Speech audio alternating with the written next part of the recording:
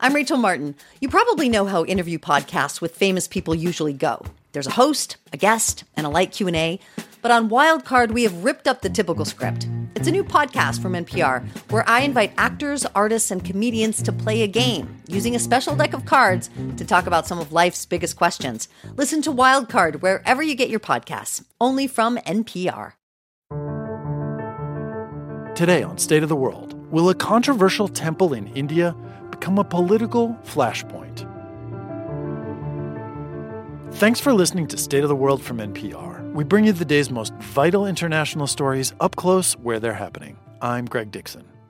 In northern India this month, Prime Minister Narendra Modi will consecrate a temple at the center of a 30-plus year controversy. It's seen by critics as a political move ahead of elections this spring, and it highlights the growing divide between Hindu nationalists and the Muslim community in India. NPR's Dia Hadid went to the temple before the consecration to see what it tells us about India today. I'm walking into one of the most controversial places in India. So we're entering through the first checkpoint. There's multiple metal detectors, facial recognition technology. We're on a rare tour of the Ram Temple.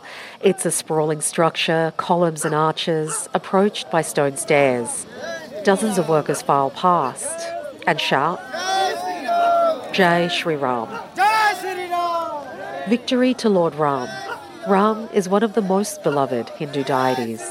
And that chant has become a rallying cry for Hindu nationalists, people who believe India should serve its Hindu majority and not be a secular country.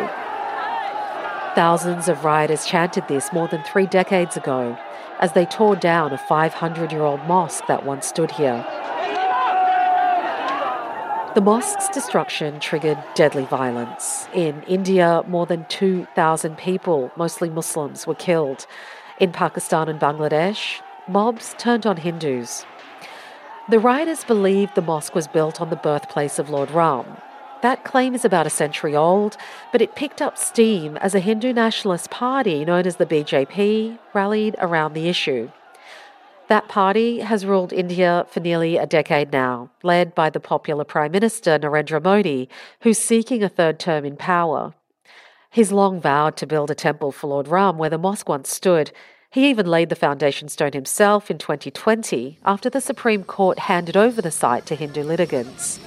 Now, just 4 years later, it's going to be consecrated on January 22, even though it's not ready. 1, 2, 3, 4. 4 large cranes. Just heavy building machinery everywhere. Monkeys swing off the scaffolding.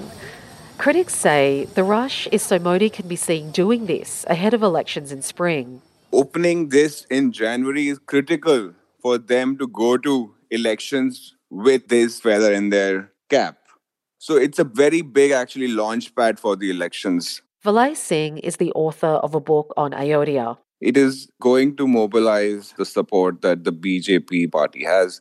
So that's one simple reason why it seems to be a rush to inaugurate the temple, even though it's not fully complete. Already, many residents praise Modi for transforming this town. There's a new mall, a new bridge linking to the new airport, a refurbished railway station, all to serve an expected influx of pilgrims. Nearby, Usha Pandey and her family take selfies near a wall of marigold flowers that conceals a slum. She tells us Modi's done a lot of good. Ayodhya isn't a dump anymore. हम लोग का क्या फायदा हो लेकिन आवत है मोदी जी मंदिर बनत बा इतना बहुत बा हम लोग का खुशी बा मंदिर बन जात बा. She says, finally the Lord Ram has a home, the temple that's being built in his honour. Now she hopes Modi will create jobs for women like her. Down the road, Muhammad Azam Qadri sits with friends outside a crumbling mosque. He says all this new development isn't for them, Muslims. 1 in 6 Indians are Muslims, some 200 million people. साजिश ये है कि वो यहाँ से अयोध्या से मुस्लिमों को हटाना चाहते हैं. He believes the government wants Muslims to leave Ayodhya. He refers to the land that the court ordered the government give to the Muslim community to build another mosque after rioters destroyed their historic house of worship. It's 13 miles from here. Muslims pray 5 times a day. If they wanted to worship there, he says, they'd have to leave town. Dee Hadid, NPR News, in the northern Indian town of Ayodhya. That's the State of the World from NPR. Thanks for listening. We'll see you again soon. Moms know the ups and downs of life. It's what makes them great subjects for books. This is one of the things that fiction can do, right? It can give us a window into the battles that each person is waging or facing, but it doesn't mean that we condone her actions. This week on NPR's Book of the Day podcast, we are discussing books centering mothers. So call your mom, then tune into the Book of the Day podcast from NPR.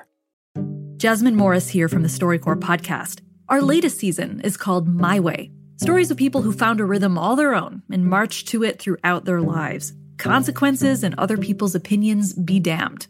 You won't believe the courage and audacity in these stories. Hear them on the StoryCorps podcast from NPR.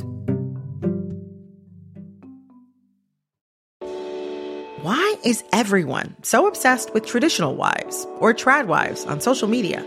This week, we're talking about the viral videos of women making marshmallows and mozzarella from scratch, and how behind the sheen of calm kitchens and cute fits, there's some interesting pessimism about our modern world. And that's worth digging into. Next time on It's Been a Minute from NPR.